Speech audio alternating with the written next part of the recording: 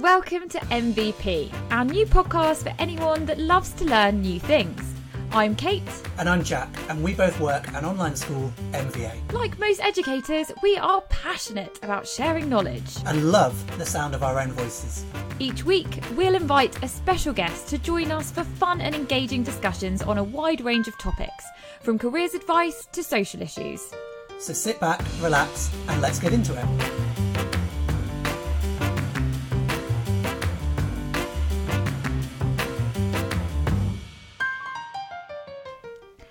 Hello and welcome back. Hello. I didn't know I was going to respond then. I feel welcome. I'm back in the zone. We're back here for another pod. So today's episode is a bit of an unusual one because we're not really doing any teaching. We're just going to be chatting, aren't we? And we are going to be talking about, well, Jack, drum roll. Do you want to tell us? Do you want to tell us what we're talking about? Yeah, we need some sound effects, don't we? We will be talking about school plays. And you say we're not going to be doing any teaching, but I think from my experience with school plays, I have some lessons that I can pass on of sort of what not to do or how not to get involved. Oh, good. I'm glad because I was, I was the perfect star. So really, there's nothing I can pass on other than worldly advice. I always got awful parts, particularly in primary school, but it was my own fault because I was very quiet at primary school. Aww. So I'd go some days where I just wouldn't really talk to the teacher, wouldn't really talk to students. That sounds quite sad, but I was perfectly happy in my own little world, just getting on with things. And then it was in secondary school I came out my shell a bit, but yeah. I think that's the thing though, isn't it? I think as parents, or even as teachers, you sort of panic and think, oh, are they okay? They're always playing on their own. They don't really say anything. But actually, sometimes you're just somebody who likes their own company when you're younger. There's nothing to be ashamed of there.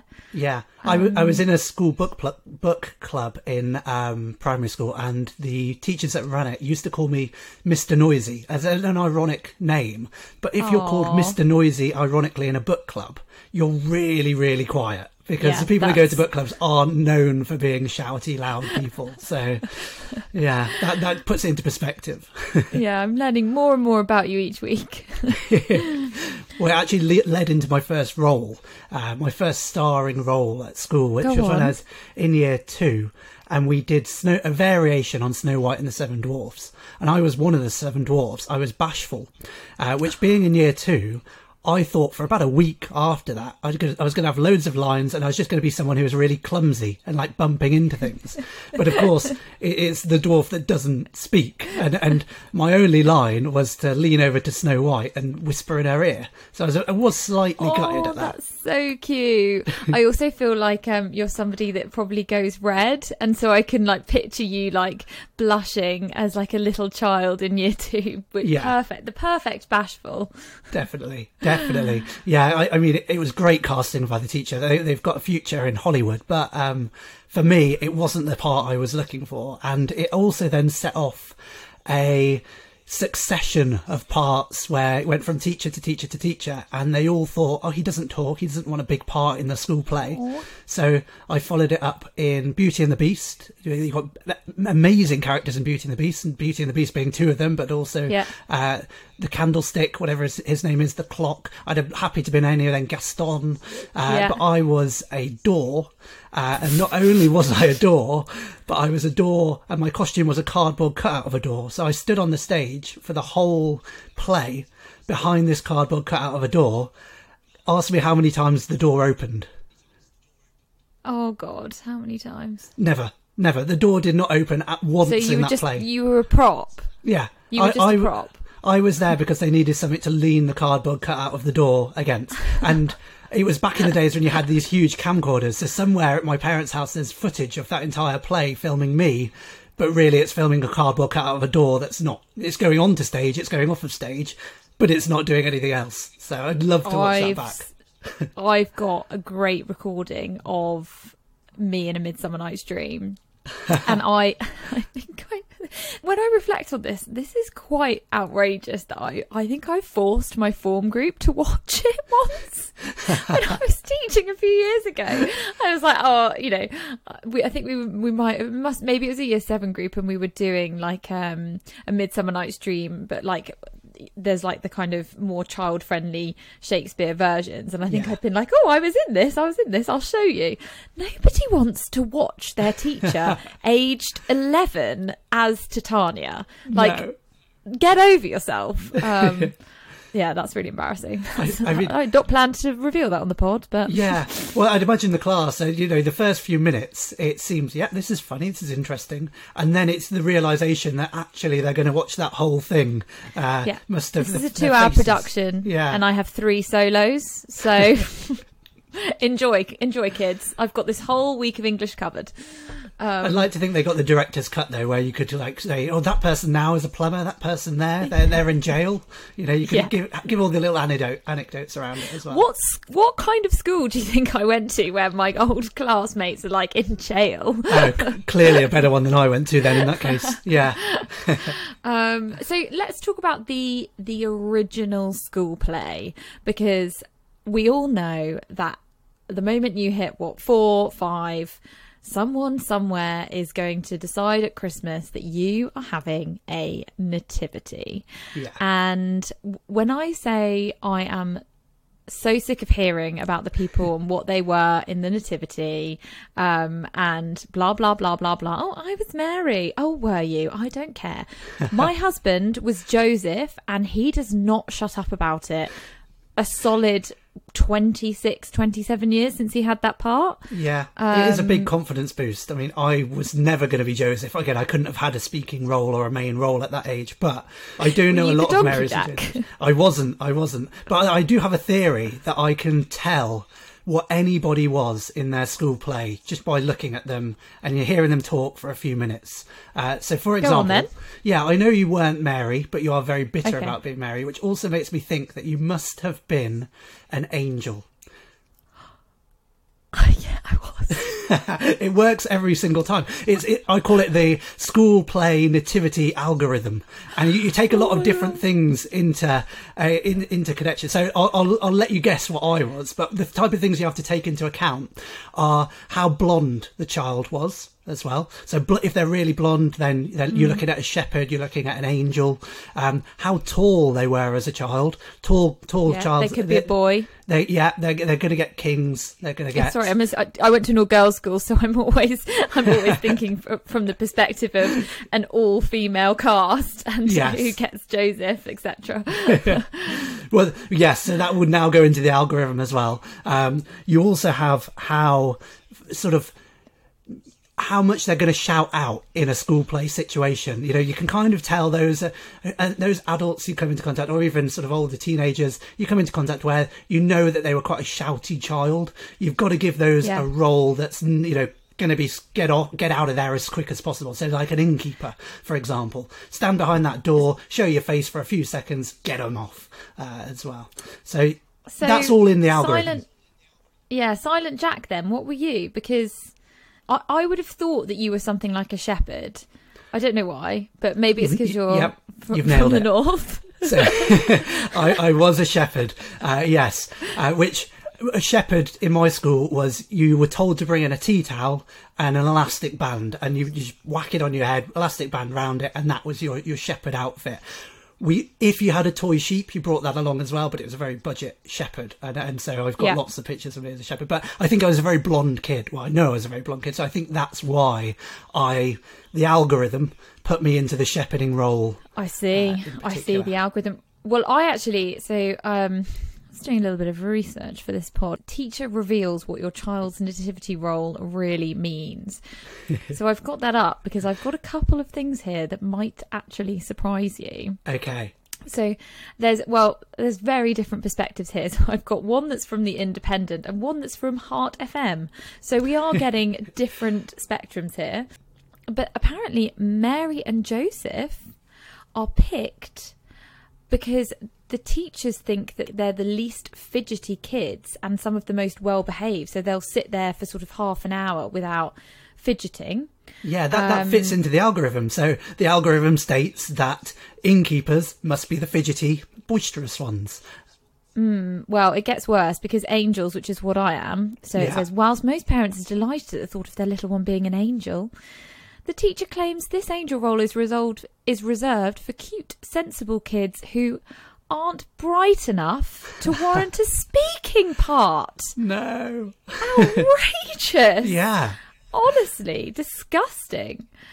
You're right, innkeepers. The role of the innkeeper is for the likely lads who are confident enough to belt out their lines, but get off stage quickly. Yeah. And here we go. Shepherd. So you were a shepherd? I was. Shepherd parts are apparently given to the sensible kids. Ooh. While King Herod is played by the smartest kid in class. I see. What's more, the most stubborn or uninterested children might get the role of the Christmas tree. I don't actually think there was a Christmas tree in our nativity. But I didn't have a Christmas tree. We didn't have a King Herod, but we did have my friend who was a pizza delivery guy. And so before Mary and Joseph go knocking on the inns, he goes with the pizza as like the, I suppose, comic relief of the nativity. But that's an insult. If there's not a part for you, so you have to be the pizza delivery guy. Yeah, exactly. Well, according to The Independent, just to add insult to injury, Angel, this is what their summary is: craves attention, jealous of other people's success, rebellious in the face of obscurity, and capable of entertaining themselves for hours with a simple piece of tinsel. So I'm not sure what that says about me. I mean, and I think they might have nailed you, to be honest, because jealous of Mary, already we've seen that in the podcast. I provide about as much entertainment back as a piece of tinsel, so we're... Well, listen to their summary of the shepherd, because I'm not sure if they've got this one right. But according to the shepherd, you are an absolute lad. Mad for the bants. I don't know why the Independent is writing like this. Sometimes naughty, but really it's just a cry for attention. And pretends not to enjoy wearing a tea towel on your head, but secretly loves it. I mean, the last bit is right. The rest of it was absolutely wrong. Yeah. No, I don't think the Independent have a clue what's going on here. But just to keep my husband happy, Joseph always does his homework and gets at least 9 out of 10. Snore.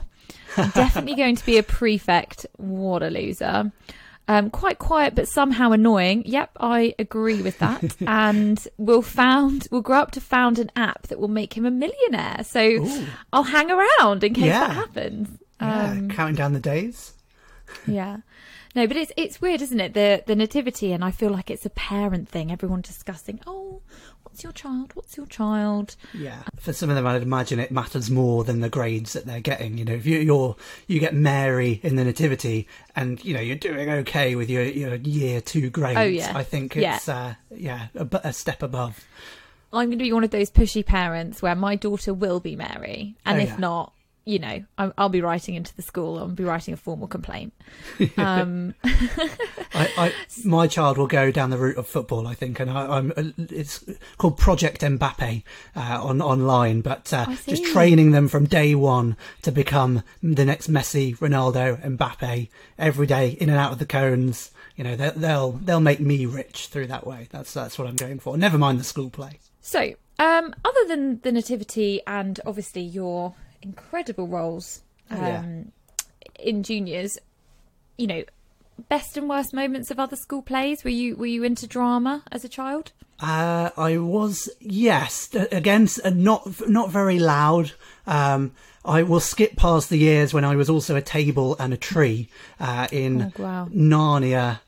In fact, they were both in Narnia. I had 2 roles there, so I was kind of stepping up. Do you know what? Congratulations. Having 2 roles, that's difficult to know. And how many lines for each of the roles? Neither. No lines at all. Lines. No. But okay. There was, there's character progression there because the tree turns into the wooden table, you could say. Even though there are 2 separate characters, I like to think of it as one encompassing role in that. The circle of life. Yes, exactly. When speaking of the circle of life, here my starring role in year 6 was Mufasa in The Lion King.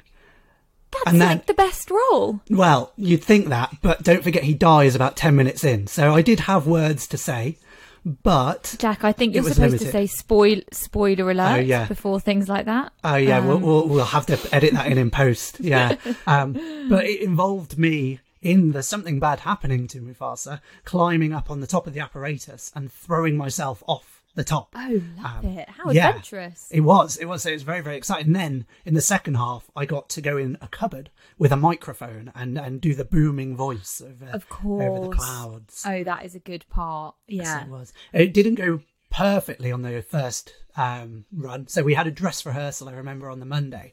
And my costume was a mask of a lion, you'd guess, but a mask of a lion, and then like a sarong type thing, so a bit of blue fabric that went over one shoulder and was safety pinned at the back. Kind of like a toga. Exactly, yeah, kind of like a toga.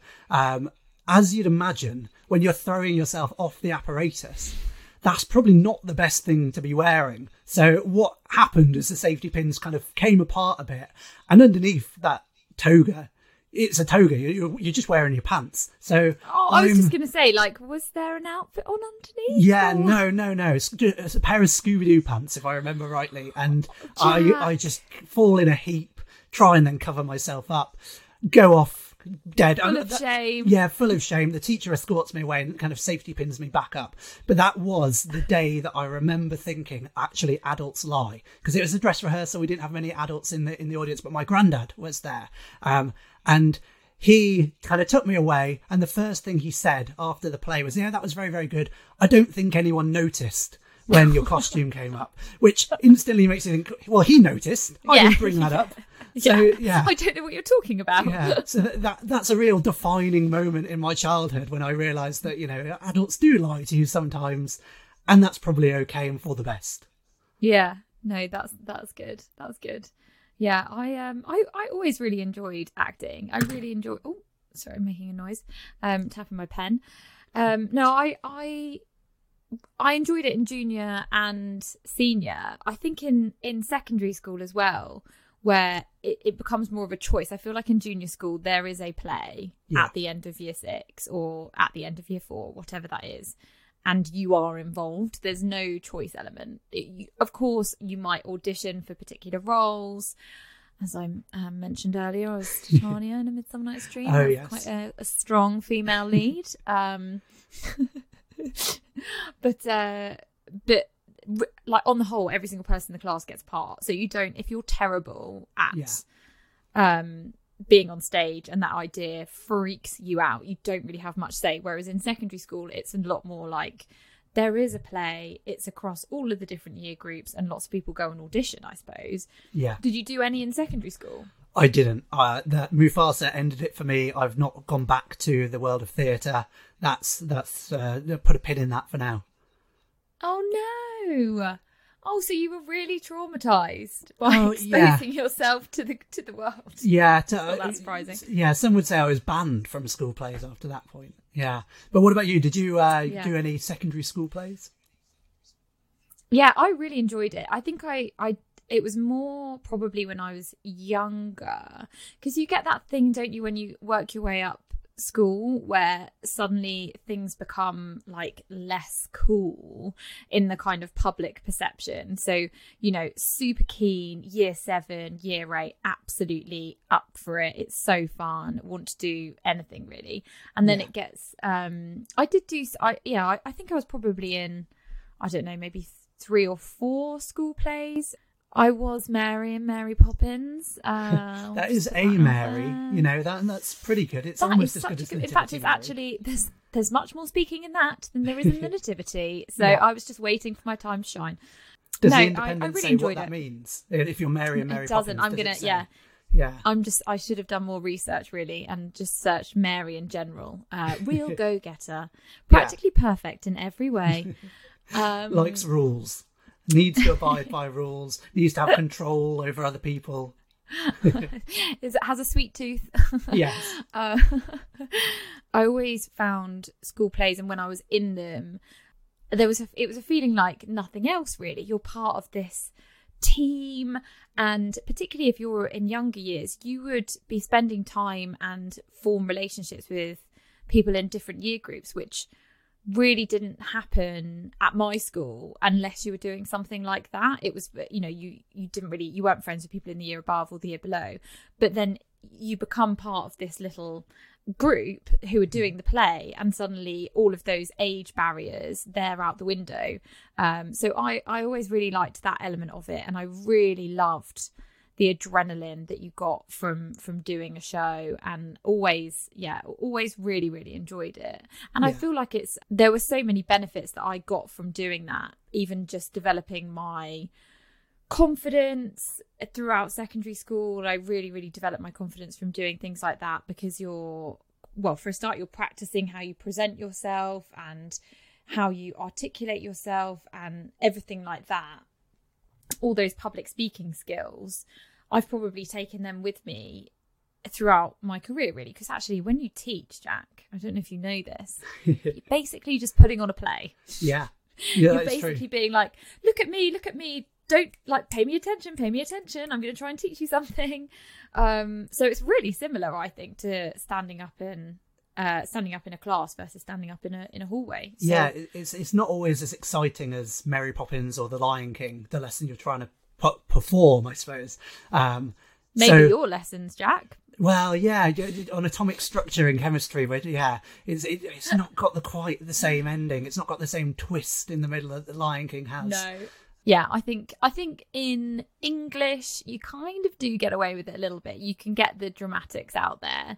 If you're doing literature, if I'm doing this is how you use an apostrophe, then obviously there's not a huge amount of performance that goes into that. But you do get more out of it with literature than I would say you do with the atomic structure. So I mean, there absolutely could be performance done with it. You could, come up with a whole dance routine about apostrophes, but I think you'd be you get some weird looks in the classroom, and it might not have the effect you want it to.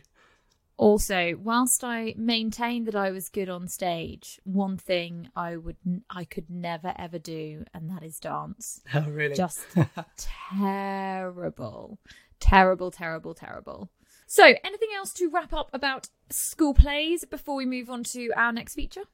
No, I don't think so. I think the main thing is, if you're thinking about getting involved in a school play, is to do it. It's lots of transferable skills that you can use in later life. We mentioned the fact that we use it in teaching, but often if you're presenting, it's good to have that in the bag, good to have that practice to fall back on.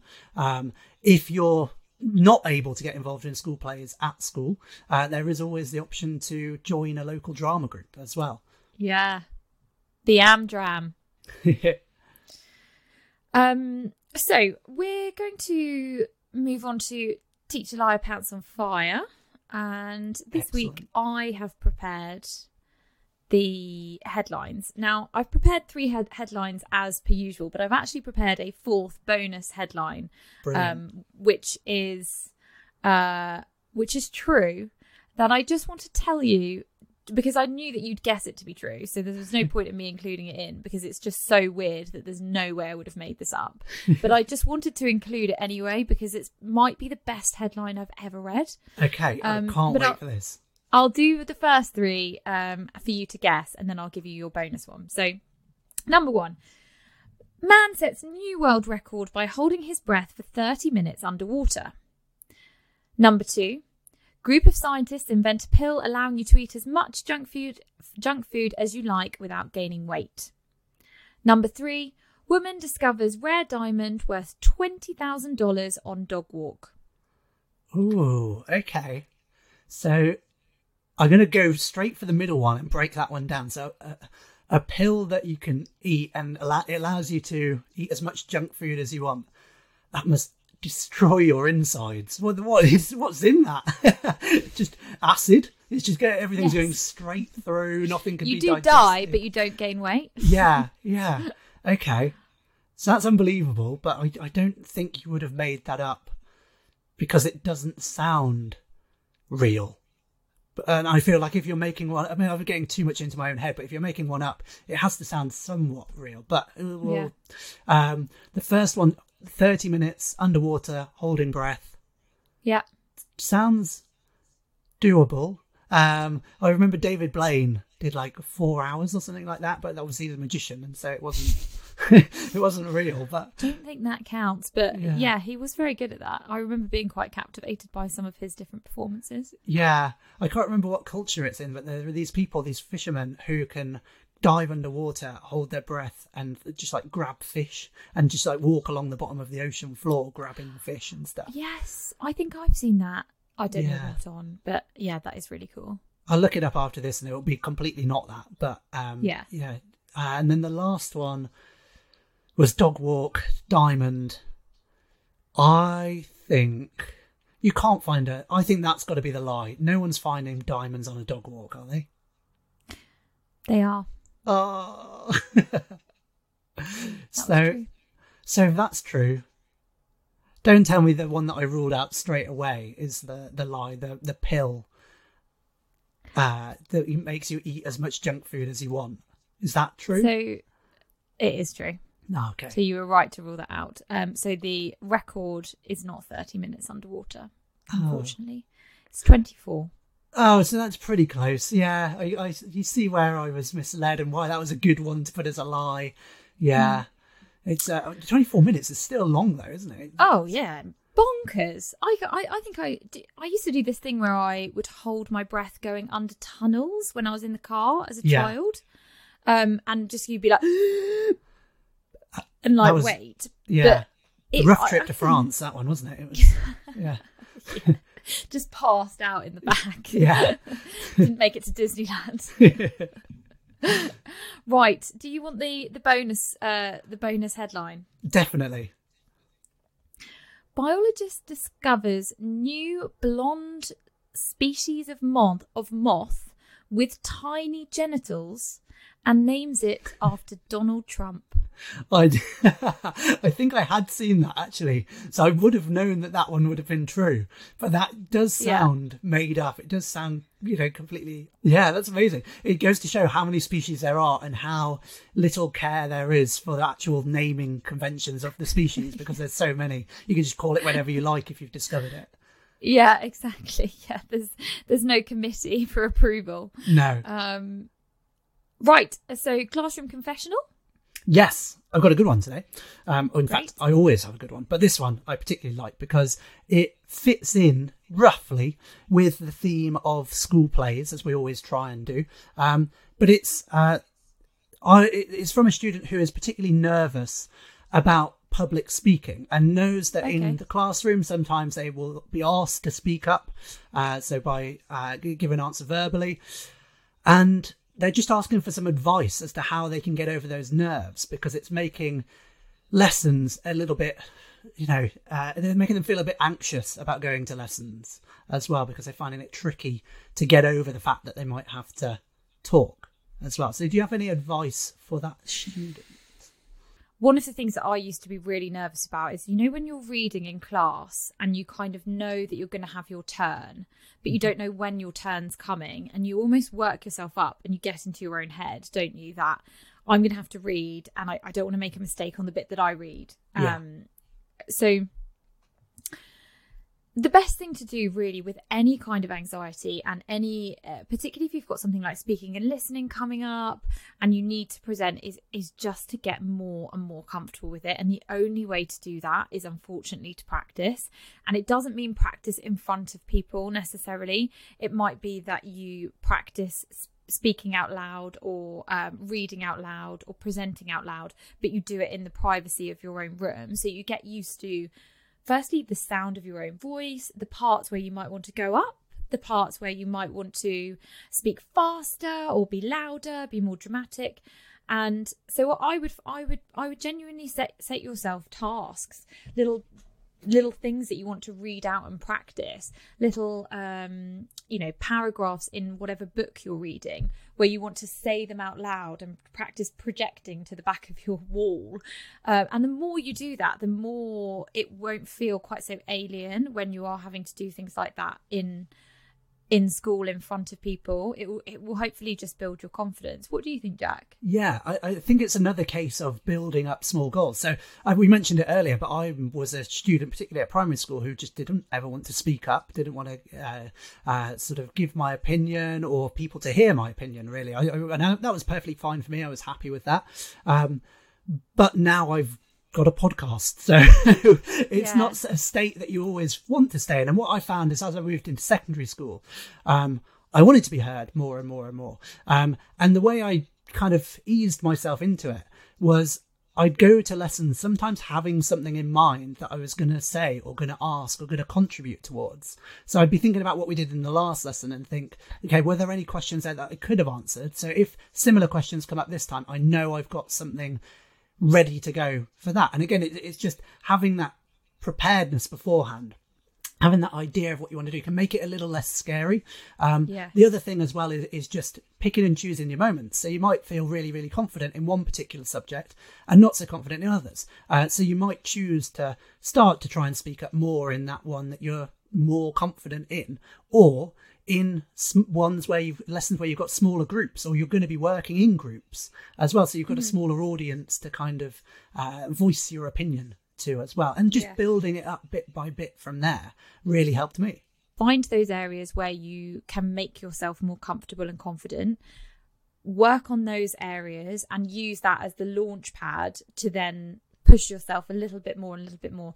And naturally, confidence grows the more comfortable you start feeling in your own skin, and the more settled that you are. And so I wouldn't put too much pressure on yourself either, because as you said, Jack, you went from being the child that doesn't want any lines and is perfectly happy doing that, and and being quiet in lesson, to having a podcast, being deputy head of a school. You're the face, you're one of the figureheads of our school. You're involved in everything. You're on when we're making promotional films, you're there, acting them out. You're doing this, you're in assembly. So it's not like it's something that can't be overcome, is what I would say. Yeah, I'm making up for lost time now. I've stored up all my words. Shut you up. Yeah, I just got to blurt them out. Everyone's got to hear my voice, hear my opinion, blah, blah, blah, blah, blah.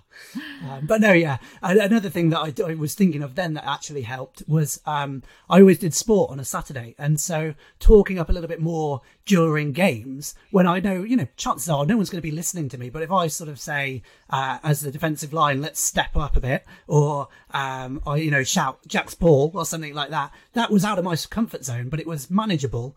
And I knew that no one was really listening anyway. So it was a nice first initial step. So you might find that there's something similar for you as well. It's all about not feeling silly, isn't it? And not feeling like if you put yourself out there, you're going to get knocked down. So do, small steps, put yourself out there in a place where you're definitely not going to. And that might be your bedroom. That might be the sports pitch. Yeah, great. Well, I think we've just got one last thing to do, haven't we? Which is our MVP of the week. Have you got one, Jack? I do. I've got a good one this week. So I've been doing a lot of running this week, and in the last few weeks, because I'm currently training to do the London Marathon. And so just out of interest, I've been looking at what the fastest marathon time is. And the fastest 26.2 miles is just under 2 hours. And it's by a gentleman called Eliud Kipchoge, who I watched the video for it earlier on today, and it is incredibly quick. So I'm looking to do my marathon in just under 4 hours, which is a fairly respectable time. Him to do it twice as quick as that is just seemingly impossible for me. Yeah, just doing it seems pretty impossible. Yeah. Well, this is his career, so he does it, multiple times a year, which is incredibly awful sounding to me. But then just to do it at that pace, I suppose by doing it over 2 hours, you're kind of saving on, he's not running for as long as me, so maybe he's saving on energy that way. Maybe he's got it easier. He's burning less calories. It's like... Yeah. Because if I was to go on a car ride for 4 hours or a car ride in a Ferrari for 2 hours, I'd much prefer the car ride in the Ferrari for 2 hours. So if we compare it that way, he's probably got the easier role here. I should be the world record holder for taking even longer. Have you got an MVP? I have, but I don't know if it's going to get me in trouble. I'm just going to say it. So my MVP of the week is actually Gary Lineker. Okay, yeah. Have you heard about this? I have. I don't think you'll get in trouble. I think he's okay. Yeah, so Gary Lineker kind of came out in opposition to some quite harsh immigration policies that are being put forward by the British government. If you want to hear more about politics, tune into our other episode. And whilst Jack and I did this episode on politics, and I think we stayed quite neutral. But one of the things that I don't like this narrative of immigrants being some sort of reason behind issues that we're having in Britain. I genuinely do not like that narrative, and I do believe it's kind of an easy scapegoat, and it's very, very easy for communities to kind of have an us and them mentality, and it's just not something that's ever sat well with me. And so the more that we have issues in our country, one of the solutions I would not be looking to do is think, oh, okay, well, let's just make sure that nobody can get in here. No, we can't get any asylum seekers and things like that. That for me is not a solution. We can do better rather than just exclude people. Sorry for the political rant. So Gary Lineker this week, I think obviously had a similar reaction to one of the sort of rules that they were going to try and introduce, and basically the government's plan to ban any illegal migrants coming over to the UK on boats, and like a ban the boats is like a kind of slogan that they're rolling out now. And Gary Lineker, obviously famous football commentator, footballer, likes crisps, and so lots of people had an issue with the fact that he really took a stand against this and has kind of publicly said that he considers it to be cruel, and that this kind of narrative resembles Nazi Germany, and that may well be extreme, and I'm not saying that that's entirely accurate, but why he's my MVP of the week is just because he just sat up and said something. And I respect people who get out of their lanes, and lots of people don't. Lots of people are like, we only care what you think about Match of the Day. Anyone that's in the public eye has a voice, and you should use it. And sometimes they'll use it and they'll say things that I don't agree with, and sometimes they'll use it and they'll say things I do agree with. And this week it was a case of that. And there was lots and lots of backlash. There was talk of him being sacked because he works with the BBC and they're supposed to be impartial, and blah blah blah blah blah. Gary Lineker, MVP of the week for Kate. That doesn't get me in trouble. No, I think that's a good one, and I think it's exactly the reason why we should be giving people this sort of MVP status. It's that they are speaking up, they are not afraid, despite to voice their opinions and to do what they think is right, no matter what the circumstances might be or so in Gary Lineker's case, he got a lot of backlash from the BBC. The BBC said that they would talk to him. I hope that talk went somewhere along the lines of, fine, carry on. Yeah. But it seems to be okay. He's not going to get sacked for it, I don't think. But great MVP. Great. Well, great episode. Thanks for listening. Bye.